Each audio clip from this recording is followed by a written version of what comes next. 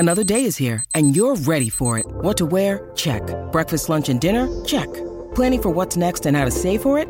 That's where Bank of America can help. For your financial to-dos, Bank of America has experts ready to help get you closer to your goals. Get started at one of our local financial centers or 24/7 in our mobile banking app.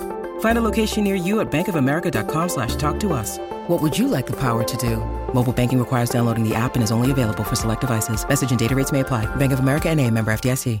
At Evernorth Health Services, we believe costs shouldn't get in the way of life-changing care, and we're doing everything in our power to make it possible.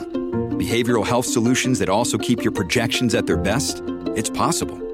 Pharmacy benefits that benefit your bottom line? It's possible. Complex specialty care that cares about your ROI?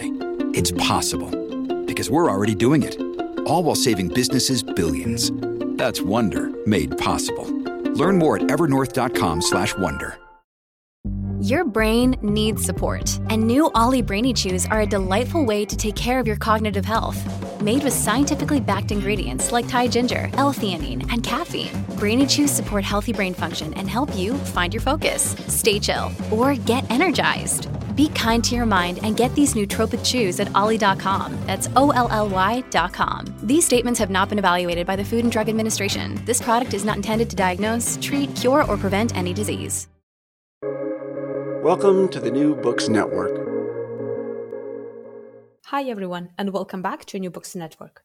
I'm Galina Limorenko, doctoral candidate in neuroscience with a focus on biochemistry and molecular biology of neurodegenerative diseases at the PFL in Switzerland, and will be your host today. Today we'll be talking to Oliver Burkeman about the new book, 4,000 Weeks, Time Management for Mortals. The average human lifespan is absurdly, insultingly brief.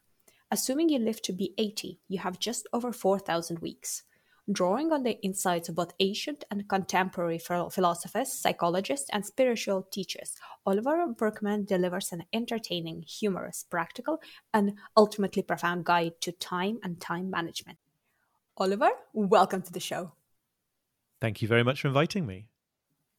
So I would like to start by asking, how has this pandemic influenced you and your work? And at this stage, what is your new normal? Well, the pandemic influenced this book that I wrote about time in a couple of important ways. One is to do with the content of the third part of the book, which was what I was writing when the pandemic hit.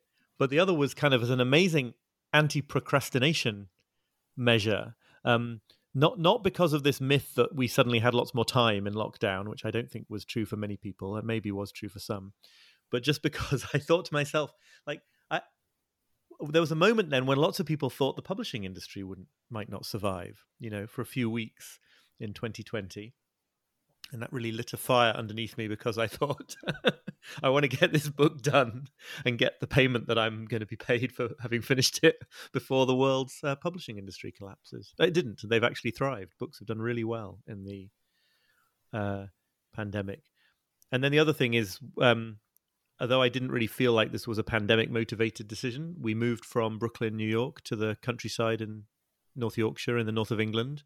And so I have a radically different lifestyle now.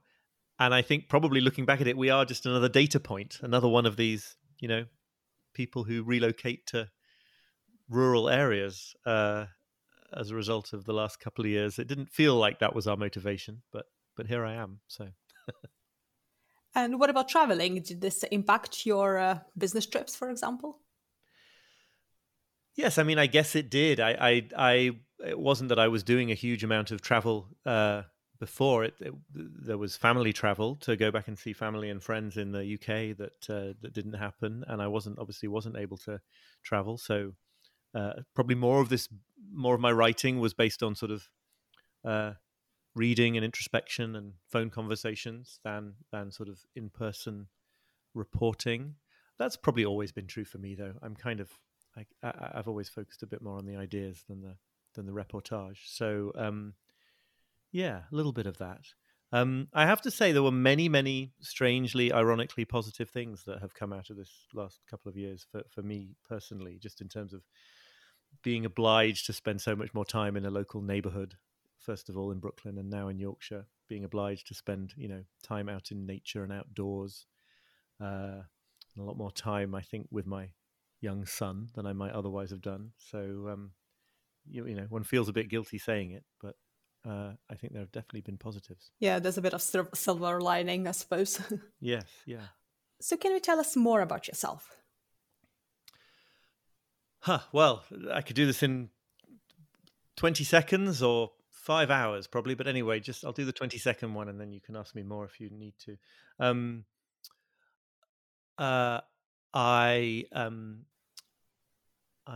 British. I'm 46 years old. I was born in Liverpool and grew up in the north of England, near where I'm living now. But spent most of my career so far as a journalist for the Guardian newspaper and some other publications. First of all, writing news stories and daily features and things like this, and gradually sort of moving into this focus on psychology and philosophy. I wrote this column for the Guardian's Saturday magazine for 12 years, I think. Goodness. Which was called This Column Will Change Your Life. This is a hopefully sardonic title that was covered sort of self-help culture, productivity, the science of happiness, all these sorts of topics. And then I stopped that a couple of years ago now.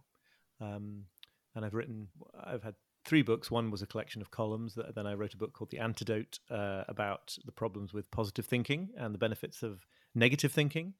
And then just recently I published this book, 4,000 Weeks, Time Management for Mortals, which is about sort of what happens when you confront our limitations, how short our lives are, and how little control we have over them, and how you can actually use that as the basis for making better use of your limited time on the planet. How's that? Yeah, it's great. So did you always want to be a journalist? I mean, almost, yes. I think I had a very one-track thought about this from very early on. You know, I was definitely a kid into writing and reading rather than soccer. You know the kind. And I grew up with a newspaper on the breakfast table every day, and I think even by sort of the age of probably 8 and 9, primary school, I was like making and photocopying little new so-called news publications that I was making my classmates. I don't know. I was putting it in their hands anyway. I don't know if anyone ever read it. And then doing that with other students at high school and co-editing the newspaper at my university and So it was really sort of almost monomaniacal in a way. It's strange because I think that people sometimes think, and it's, there's a benefit. Sometimes people say to be a really good journalist, you should have a whole life first. You should be doing something else, and then you should move into writing about things. But actually, writing about things has been my vehicle for doing them, rather than a sort of sequel to doing them, if that makes sense. And how did you get interested in psychology and even philosophy as well, thinking about these deep topics? Yeah, I mean, it's a good question. I didn't study, I've never studied philosophy, or I barely studied psychology in a formal setting. So it's all sort of just following my interests. I definitely have a sort of, I read a book by a philosopher a while ago who characterized this idea of people who either do or don't have philosophical problems, meaning that, even from an early age, it sort of bothers you to think about, like, well, how can the universe be infinite, and also how could it not be infinite, and how could, what does it mean that all these kind of questions, not that you have great wise answers to them when you're 12 or something, but that they do sort of gnaw at you somehow. I've definitely been one of those people. This writer, Brian McGee, was, I think, also making the point that you get some academic philosophers who don't appear ever to have had philosophical problems as people, which may lead to a different kind of problem. But I've always sort of interested in these things and thinking things through on an abstract level or a level of principles and first principles. And as for writing about this stuff, I just, I was lucky gradually in the context of being a writer of longer pieces to be able to move things in the direction of just what I really wanted to write about. When it came to psychology and self-help, an editor at The Guardian just noticed that I was always reading these books, and self-help books as well, quite frankly, not just respectable psychology and philosophy, but the other kind, for my own interest, because I would quite like to be more productive or happier or whatever. And she very wisely thought that if I was going to be reading all these things anyway, she might as well get some content out of that. So the column was initially her idea. And since then, I've just been really lucky to, broadly speaking, be able to make a living from following my interests, as it were, which is probably more amazing than I sometimes realize. And what would you say to our younger listeners and students who might be considering a career in journalism? I mean, I don't think of myself as an elderly person in my mid-40s, but it is astonishing how much this sector has changed since I was coming up. So my first thing to say is that I really am not sure that I have anything to say. In my first years at The Guardian, the internet was there, but it was on one terminal in the newsroom. And if you needed to use the internet and it wasn't in use, you could go and use the internet. So I think I got an email address at university in the last year at university, something like that, but I didn't sort of check it most weeks. So, that's where I'm coming from here. I do think that one of the things that has changed in a very positive way is that if you want to write about anything, really, and you have the bandwidth and the time to do it sort of for free onto Twitter, onto a blog, something like that. Not everyone does have that bandwidth. There's a certain amount of privilege involved there. But if you do have that bandwidth to do that, there is every possibility now of your going viral and being discovered and getting past the sort of original gatekeepers who could cause so many problems for getting started in this world. And you will find, if it goes well, you will find doors opening. You'll find that you can point to a list of a sort of accumulated body of published things. So my advice is always, if you want to be any kind of journalist or writer for the public in that way later in your life, just be it now in some way. Begin doing the thing, because the best case scenario in the online world is that very great things will happen to you, and the worst case, if you write a bad article, is not that you will be held up for public humiliation if it's just sort of mediocre, but that it will sink without trace and nobody will see it. Okay, no problem, do another one. So I think this is probably a very exciting time for people wanting to get started like that. At the same time, staff jobs at newspapers and magazines are probably in the sort of worst situation that they've ever been since the invention of the printing press. But things change, I suppose. So your latest book is 4,000 Weeks, Time Management for Mortals. And how did you come to writing it? Well, I think, both the books I've written, you could just retitle them kind of my life philosophy right now, except that wouldn't be a good title and no one would read the book. But you know what I mean? I've been able, both times I've written full-length books, to be able to just find a framework in which to write what I hope is a sort of general outlook on the world based on the previous years of writing this column and reading and talking to people and writing other stuff and traveling around. So this is just sort of, in some sense, the latest iteration of that. I think the specific course of events that led me there was that I had spent a lot of time writing this column and just in my personal life trying to master my time, trying to deal with the problems of overwhelm and busyness and not feeling like I was focused on the things that mattered the most, however hard I tried, and all those usual problems with time. And I had tried an enormous number of systems and techniques that were supposedly going to bring me lasting tranquility and peace of mind. And they'd all failed.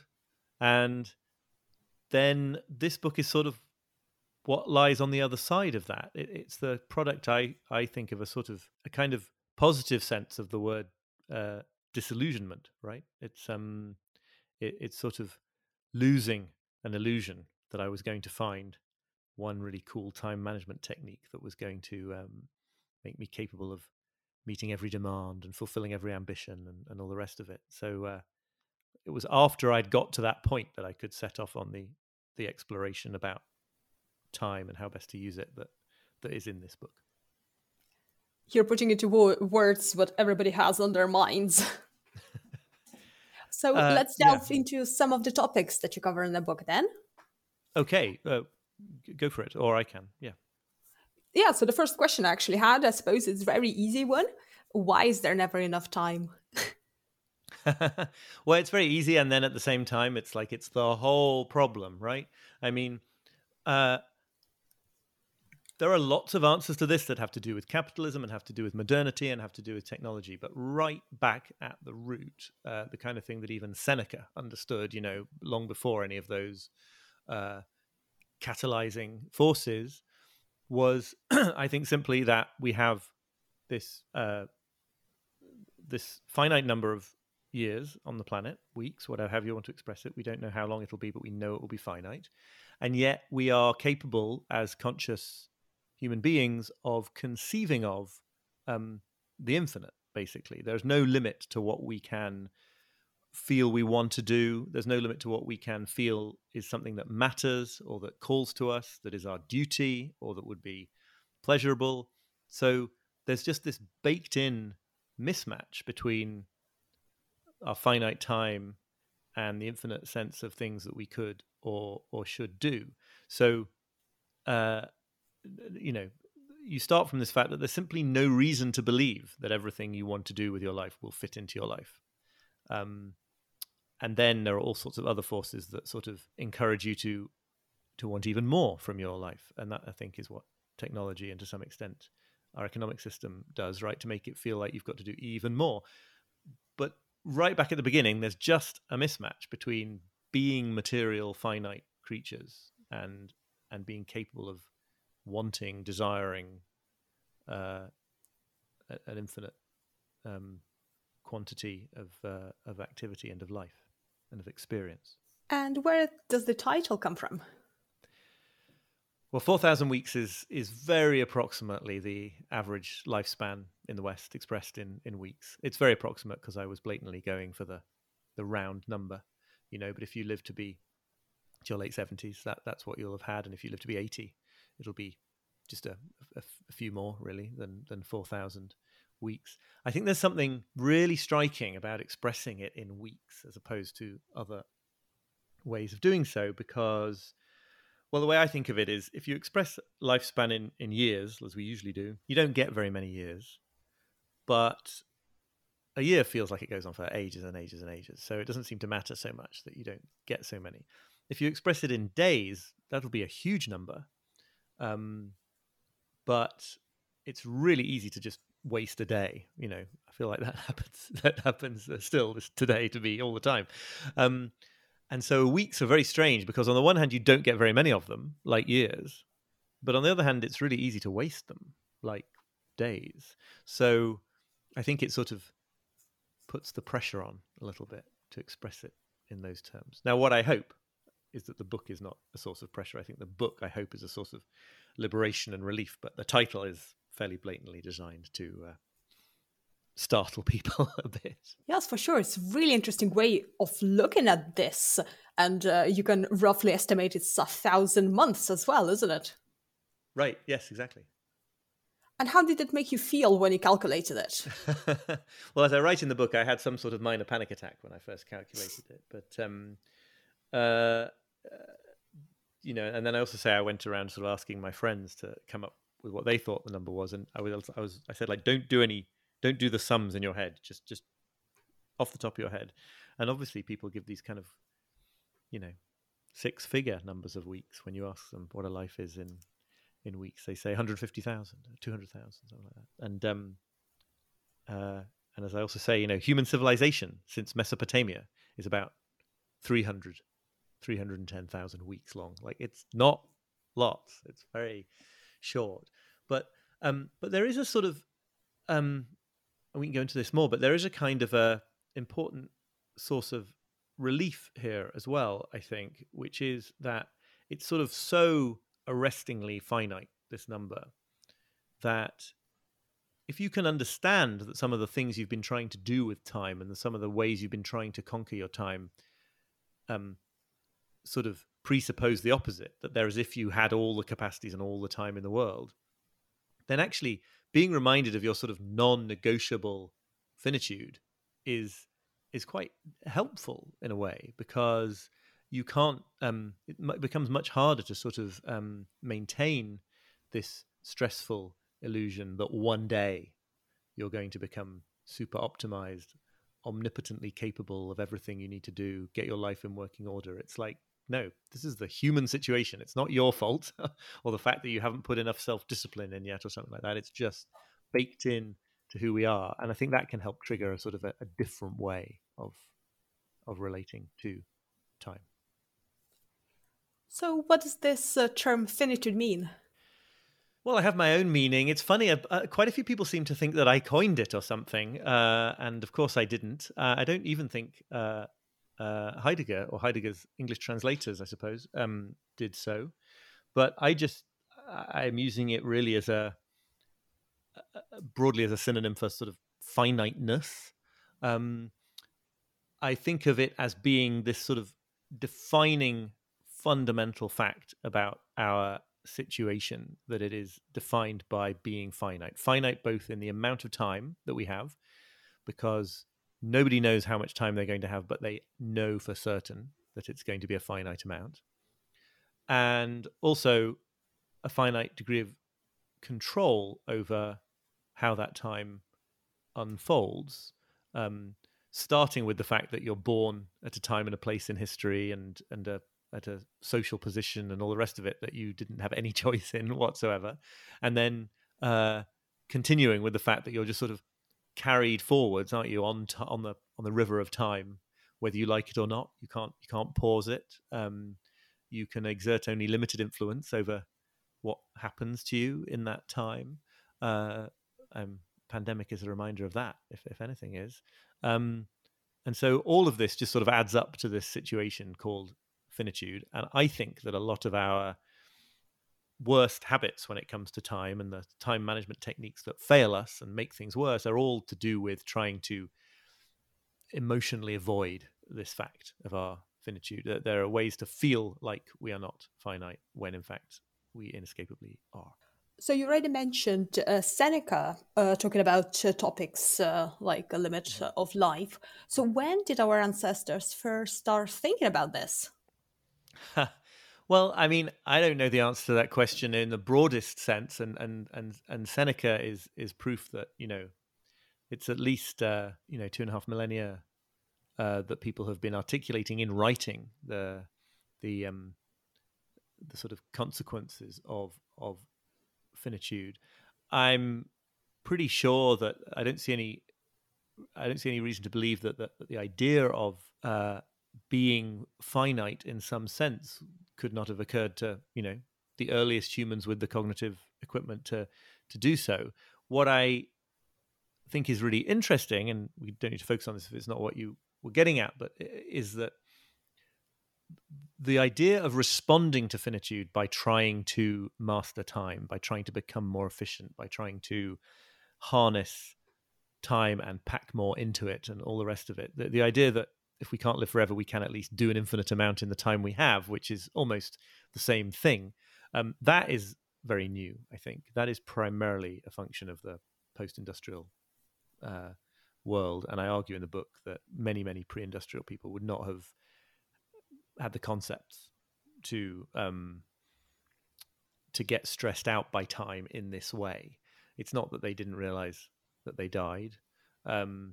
It's that they didn't think of time as something separate from them, that they were sort of involved in a struggle with, that they could succeed or fail in sort of getting the most out of, that they could waste or use or use wisely, or let alone sort of, sell for money.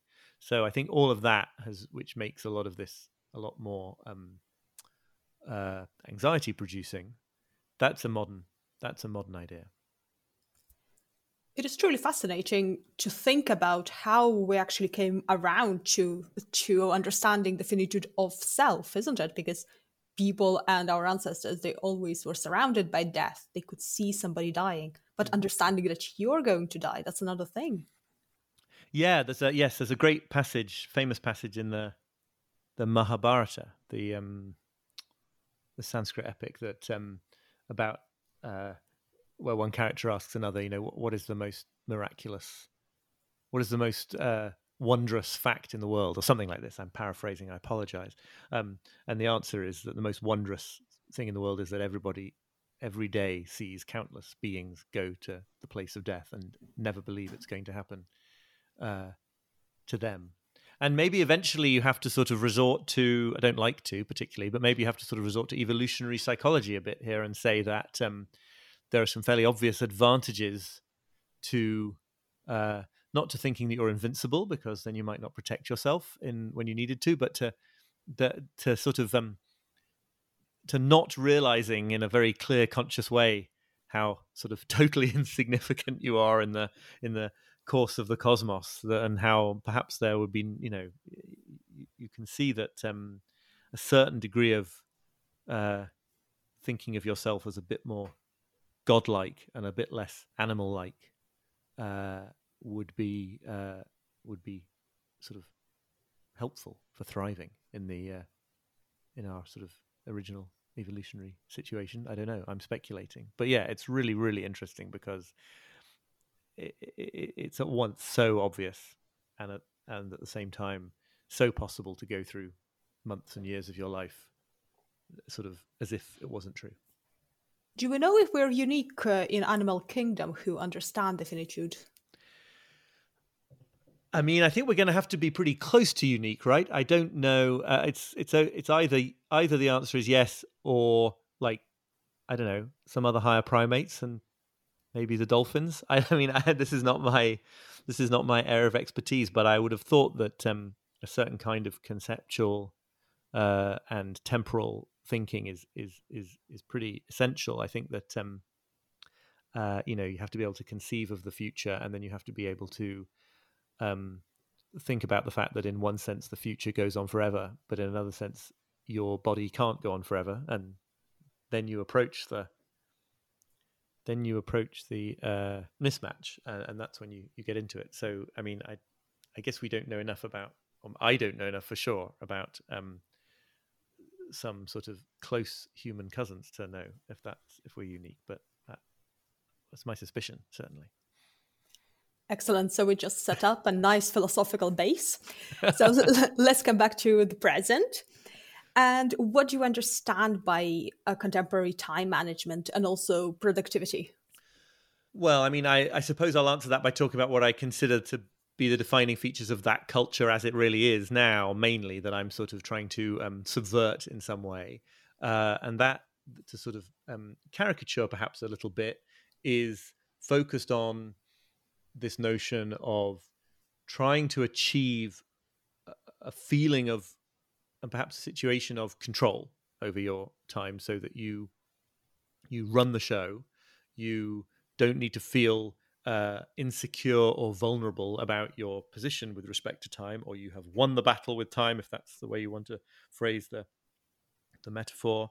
And that the main way of doing this for years and years, dating back to the Industrial Revolution, in a way that then got transferred into knowledge work, has been by through efficiency improvements, right? So if you can do more in the same amount of time, then you create space, so the story goes, to fit in additional things, and you can sort of you can keep pace with the demands either of your society, your organization, the economy, or just of your own ambitions, right? These don't necessarily need to be sort of onerous, unpleasant outside demands. They could be the demand of what you consider it would mean to realize your potential or something like that.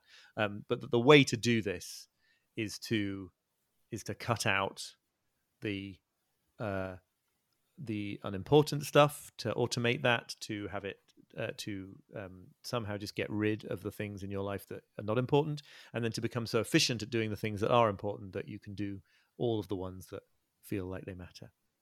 Anyway, I object to pretty much all those premises, but I think I should stop there right now in order to answer your question and not another one. And how does productivity fit into that? Because I can't really see the direct correlation of time management and productivity. You can be very productive in a very short amount of time and completely waste your time for 8 hours, for example, with a very low productivity level. Yes, well, there's a little bit of a semantic thing here where productivity has also become a label for time management. So personal productivity and time management just become sort of meaning the same thing. But I think you're absolutely right. If you drill down into what productivity means, and in my understanding of its sort of original macroeconomic meaning, we're talking about the creation or capture of additional value, and the productivity related to time would be to do with how much of that value you can create or capture in how short a time. Then yes, you have to look at a lot of time management and a lot of personal productivity advice and say that it doesn't have an obvious relationship with that adding of value. I think that it's probably true. I don't have this data on my fingertips, but I think it's probably true to say that the growth in productivity techniques and books and things like that has not been particularly correlated with a surge in macroeconomic productivity in the places where those kind of ways of thinking have been heavily promoted. And yeah, absolutely. At the core of it is when we put aside the sort of macroeconomics and just look at the sort of question of living a meaningful life, getting really efficient at processing tasks is not the same thing as spending your time on the most important tasks. And actually, I argue in the book, in some ways it's the opposite. That what happens if you make your sort of personal system of yourself and your work, hyper efficient, all else being equal, you'll get busier, and you'll get busier with more kind of junk tasks, because your belief that you can handle everything will cause you to take on more and more things that are not actually that important to you and that you can't afford to do with the limited time that you have. So how did our society sort of come down to thinking about time and productivity in this way? I mean, again, this is a question that could be answered on a million levels. I'll pick out two that I think are important. One is the sort of transfer of ideas that were very helpful for improving the efficiency of machines in the Industrial Revolution, that were then transferred in the work of Frederick Winslow Taylor and others into the humans who worked in those factories.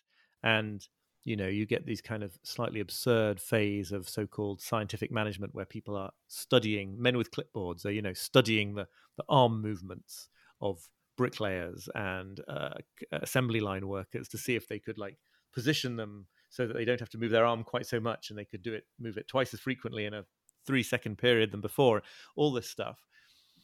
And that kind of works in that realm, as long as by works we don't mean anything to do with the well-being of the workers, as long as we only mean the sort of brute output of those systems. And then you get it, that same idea transferred into white-collar work, not long after a lot of these original changes. I mean, in the scheme of things, not that long after. And then you also get this very powerful computer metaphor as the electronic era begins. That where again another place where both increased efficiency in terms of how computers work and multitasking in terms of how computers work both seem like they could probably be applied to humans, and in crucial ways I think cannot be applied to humans. And then I said there were two things here. The other one is just what's the reason? I think the reason is because this whole area, since the industrial era, we now have this whole new way at our fingertips of trying to deny our finitude, right? I mean, we've always done it to some extent in this way and that, but now we have this whole vision of the technological conquest of time. Not that it's going to make us live forever, literally, although that's now something that some people in Silicon Valley will get quite excited about if you ask them, but that we could sort of, on an emotional level and effectively, we could defy our finitude by there being no limit to the things that we could do in the time that we do have. So if I can do a million things before I die, that's a little bit similar to living forever, right? Because emotionally speaking, I don't have to confront the fact that, you know, there are hard choices to be made, that I can't do everything, that some of my ambitions at least are going to have to be abandoned. All that stuff, you don't need to worry about it if you really could optimize yourself to in a sort of limitless way. So I think, you know, it's the same old denial of death on some level, taking advantage of new technologies and concepts to really, you know, up the denial levels. So you say that some of the aspects of our life is like a conveyor belt. So can you give a few examples of that? Yeah, I bring up this conveyor belt comparison, which comes from the American anthropologist Edward Hall, just because I think it's one very good way of visualizing how we've come to think about time in this sort of way, that it is separate from us, alienated from us. It's not just who we are, but a thing that sort of runs alongside our lives somehow, or that we're running on in our lives, and we have to try to keep up. So Hall had this image that time in the modern era is like a conveyor belt with sort of large and small containers on it that go past us. You know, the days and hours are small containers and years are big containers, whatever. It begins to break down if you take it too literally. But the point is, they go past us and we have to like fill them as they come past. And if we let the too many go on by empty, we feel like we're wasting time. And if we fill all the containers easily, we feel like we feel very virtuous and productive. But there's always slightly too many containers to try to fill in the time, and that is the feeling of overwhelm and of busyness. And whatever you make of the specific conveyor belt idea, what I think is so powerful about this is just that it's just that idea that there is you and then there is time, and time rolls implacably on, and you have to do something to try to keep up or get the most out of what's passing you by. And the responsibility is on you to learn to run fast enough, or to learn to fill the containers quickly enough. I just think, you know, medieval people in the main would not have thought this way. They would have conceived of themselves, if they'd conceived of time at all, they would have conceived of themselves as a portion of time. I guess that's what I'm trying to say. It gets very hard to put into words. Not that there was this thing running alongside them that they had to battle into submission, but that they just were a sequence of moments. And I think that while they had many, many worse problems, perhaps, in the medieval period, with that mindset, it's very hard to become sort of anxious and neurotically anxious about your time, because it just doesn't make sense. You're just in it, and you just do the things that seem the most reasonable and necessary to do. Oh, that's a very painfully accurate metaphor.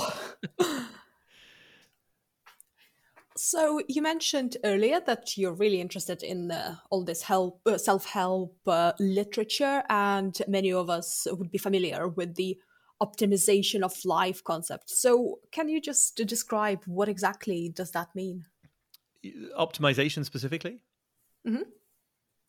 I mean, I think I think there are sort of two parts to it, I suppose. And one of them is this specifically time-based idea that there are ways of making your life so frictionless in the modern parlance that you can do all the things that feel like they matter, and you do this by eliminating all the things that don't really matter. And then the second part, that there's a sort of a list of things that if you place them into that time in the right way, you have the sort of happiest and most fulfilled life that anyone could have. And one of the obvious problems with that, I think, is that if we start from this, where we began in this conversation and say that there's just no reason to assume that you'll have enough time to do all the things that feel like they matter, you begin to realize that actually, at least this is my argument, good time management is a matter of deciding which things that matter you're going to neglect, as well as which things that matter you're going to do. You hear a lot in the world of self-help about how we have to learn to get better at saying no. But I quote in the book the author Elizabeth Gilbert, who makes this point that we usually, when people say that, there's just this sort of backdoor assumption that what they mean is you have to say no, and then you can say no to all the things you didn't want to do, and then you'll have enough time to do all the things that you do want to do. And she says, no, it's much harder than that. You have to say no to things that you really, truly do want to do, because there are going to be more of them than you can do. So, it's not that what gets in the way of you spending all the time you want to on your work and being a good spouse or a good parent or a good friend. It's not that the only problem there is that you also have to clean your house and do various administrative tasks. So if you could outsource the cleaning and the admin, you could do everything right. It's that there's too much. It's that just the stuff that really matters to you there, the work and the parenting and the being a good spouse, these things, just there's too much of them. So you're going to have to decide where to make sacrifices. And you can, people make sacrifices in different places, but they don't avoid making sacrifices. So I think that's really the point, right? If we define a sacrifice as something that you have to do without or let go of, that really counts in and of itself. It's not just this sort of ephemeral, annoying chores that you'd love to get rid of. It's that you're going to have to sacrifice things that you care about in order to make time for a few things that really count in your life. I hope that makes sense. Anyway, that's my thoughts about it. So what would be sort of alternative approach on how we should be thinking about our limited time? I mean, the basic idea that I'm sort of tracking here is that if you let this sort of understanding of finitude permeate you a bit, if you realize that tough choices about time are inevitable, if you realize that you're definitely not going to get to do all the things that you feel like you should do, either with a life or with a day, then in a way the job is done, right? I do talk about specific techniques, happy to discuss those, but it's really just oh, okay, I can put down that impossible burden of imagining that I was ever going to get to the end of any of this, of ever imagining that I was going to walk away from my desk, say, at the end of the day, thinking every single thing that had a good claim on my time today was dealt with. And then when you let that go, it's really just a question of,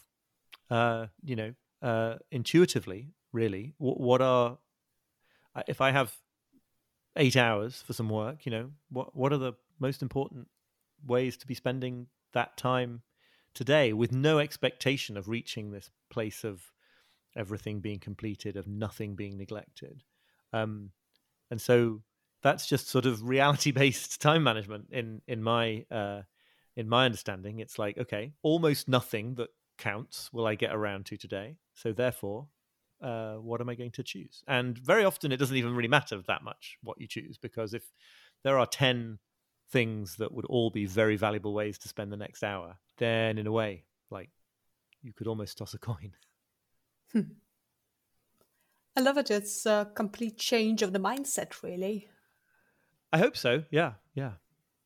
So what are some of those techniques that you can use? Well, I mean, I think above all, it is this question of shifting the mindset. When it comes to specific techniques, anything that acknowledges this fact of finitude instead of that helps you deny it. So a really obvious example is when you're planning your day or your week, or when you're just thinking about your daily time, anything that sort of goes that starts with the available time instead of the tasks you want to get through. And I'll say what I mean by that. So this is kind of fixed volume productivity, I've called it, and it's been called. You can say, okay, there are 8 hours available for work today, or okay, there are 4 hours available today when I expect to have enough energy and focus and lack of interruption to work on this really important stuff. Given that I have that block of time, what will I do? What's most important to sort of put into that time, as opposed to the other way of doing it, which I think we're much more used to, which is to say, here's a list of things that just absolutely have to be done today, and come hell or high water, I'm going to find a way to do them, because then you'll find that it's midnight and the list just got longer during the day rather than shorter. So I think anything that sort of takes time first, there's an approach called time boxing, which is just a very simple way of literally drawing boxes onto your calendar so that you sort of assign stretches of time to specific tasks. That's a very simple one. There are other ways I can talk about them, and there's a whole list of them in the back of the book, but all of them just have this one thing in common, which is that they start by acknowledging that your time is limited and you're not going to do most of the things that you could do today. And then they are just aids to choosing which things to do when, instead of fueling this illusion. So now, thinking about the bigger picture and perhaps reflecting on a bit of societal problems, what would be the key implications of really thinking about these topics for our personal health, but also for society at large? I mean, I think just on a personal level, because this is in touch with reality, because it's how things really are, there's a big lifting of a certain kind of burden of stress. I don't want to imply that people I'm trying to say people have to go through some big epiphany. I think this can be a gradual or a incremental shift, but there's a lot less stress associated with trying to do everything, and a lot more freed up energy and focus on to focus on a smaller number of things that count. As for the societal level, I'm at pains in the book, I think, to sort of try to stress that I don't think that we can solve all the problems that we have about people being overstretched and feeling that their work lacks meaning and all that stuff. This isn't just like a mindset shift where you think differently about it and then all our societal problems are gone. Lots and lots of policy changes, I think, could have an important impact in terms of sort of limiting the working hours that people are absolutely obliged to do just to get by, and a strong social safety net and parental leave and all the things that you might expect, I think, are consistent with that outcome. But there is also this very useful, I think, that for as long as we're going to live in a world where lots of people have impossible demands placed upon them just because of our society and our economy, it's really useful for those people, and this is all of us to some extent, but definitely poorer people have it worst, but it's definitely something really useful about, on an individual level, being able to see clearly that those demands are in fact impossible. And if you're living in a society and it's making you feel like you ought to be, spending this amount of time at work and this amount of time being a good parent, and actually this adds up to more hours than it's possible for a human to give to them, well, it doesn't solve the problem, but it does free you in a psychological sense from sort of collaborating with the problem. So to give a very sort of low-grade example from my relatively, privileged position, really, to understand that there's no reason why I should ever manage to get through all my email. Like, maybe I will, maybe I won't, depending on how much I get, but there's no baked-in reason that says, if somebody can send me an email, then I must be able to find the time to respond to it.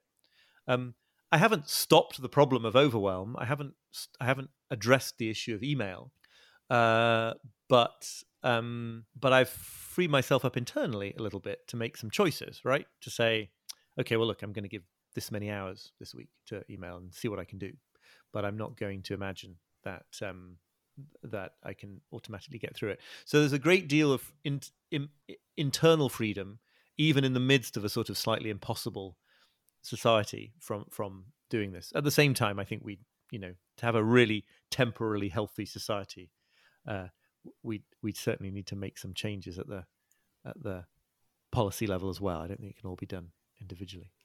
And what discoveries along your journey to writing your book, 4,000 Weeks, surprised you the most?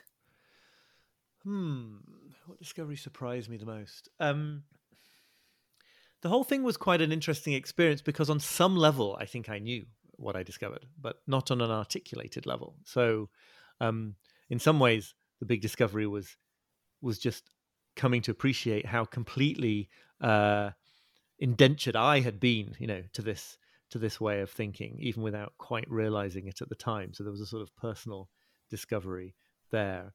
I think the other thing that really struck me when I was doing the research for this book is both how many of these problems and how many of the most promising solutions can be laid at the door of religion. Maybe this isn't very surprising because until a few hundred years ago, all intellectual developments in the world basically happened under the umbrella of religion.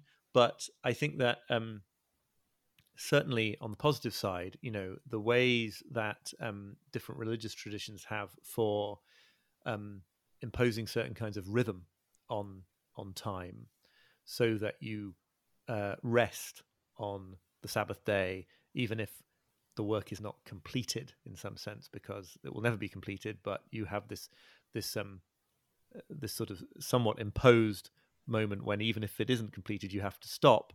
That's one example. Ways in which religious traditions bring people together and coordinate their time in ways that we're losing, I think, broadly as a secular society, because actually having your time well coordinated with other people is so important. So constantly I seem to be sort of tracking religious ideas without ever quite actually becoming religious myself. Maybe that's still to come. Well, I'm imagining that you're now a master of time management. So I was wondering, do you have any guilty time wasting pleasures? Well, you imagine wrongly, because this is a constant work in progress, and I do try to sort of say this quite a bit because I think it's not helpful for people to believe that that I live in a situation of total calm, no stress, never feel overwhelmed or anything like that. I think I'm better than I was by a long way, but I was a particularly bad case of this. So even if I'm only okay now, that signifies a big improvement. I mean, to answer this question, what people usually mean by guilty pleasures in terms of time use, I embrace, and I think we should embrace them more. So if it's if it counts as a guilty use of time to sort of sit at the electric keyboard piano that we have in our house and sort of play piano rock tunes badly, which I do when I just want to sort of totally relax, preferably with headphones to spare my family. I think that kind of thing, everyone should have that in their lives, something that they're not particularly good at necessarily, but it's just pleasure for itself in the moment, because I think we've come to downgrade the idea of pleasure itself in the moment too much as a result of our productivity obsession. If I mean actual guilt, like things I would like to change, then yeah, I am as susceptible to sort of social media distraction with that slightly addictive edge that it has as anybody. I've found various ways to push back against it, but I haven't defeated it. So that, I think, most of the time truly is a waste of my time, whereas lots of the things that we call time wasting, I think they're just not productive, but that's fine. Who said we were here to be productive? Yeah, exactly. I love it. So this has been really a thought-provoking discussion. So can you tell us what are you currently working on and what will be your next project? Yeah, I'm sort of feeling my way here. I am trying to pull together thoughts for a new book, but I'm not just being coy. I don't know. It's not that I won't talk about them, but that I don't have words for that yet. But I am trying to work on a new book. I've been going around talking about this book a lot, which has been a wonderful opportunity. And I write this email newsletter every 2 weeks that I call The Imperfectionist. And that's been a real eye-opener, actually. That's a fascinating way of connecting with people, sort of sharing my thoughts in progress on some of these big issues, and then getting such interesting feedback, often I think from people far smarter than me, quite frankly, recommending books and things that I should read. So it's a really interesting sort of medium for pursuing these kinds of ideas. And where would be the best place for our listeners to find more information about your work, your writings, and also your book? Well, the book 4,000 Weeks you can get wherever you like to buy your books, ebooks, audiobooks. And then my website, oliverburkeman.com, will tell you about the book. There's a bunch of posts that I wrote for my newsletter there, and you can sign up for the newsletter, and all the other information is there, basically. Excellent. Well, thank you so much for joining me today. It's been a pleasure. Thank you so much for the invitation.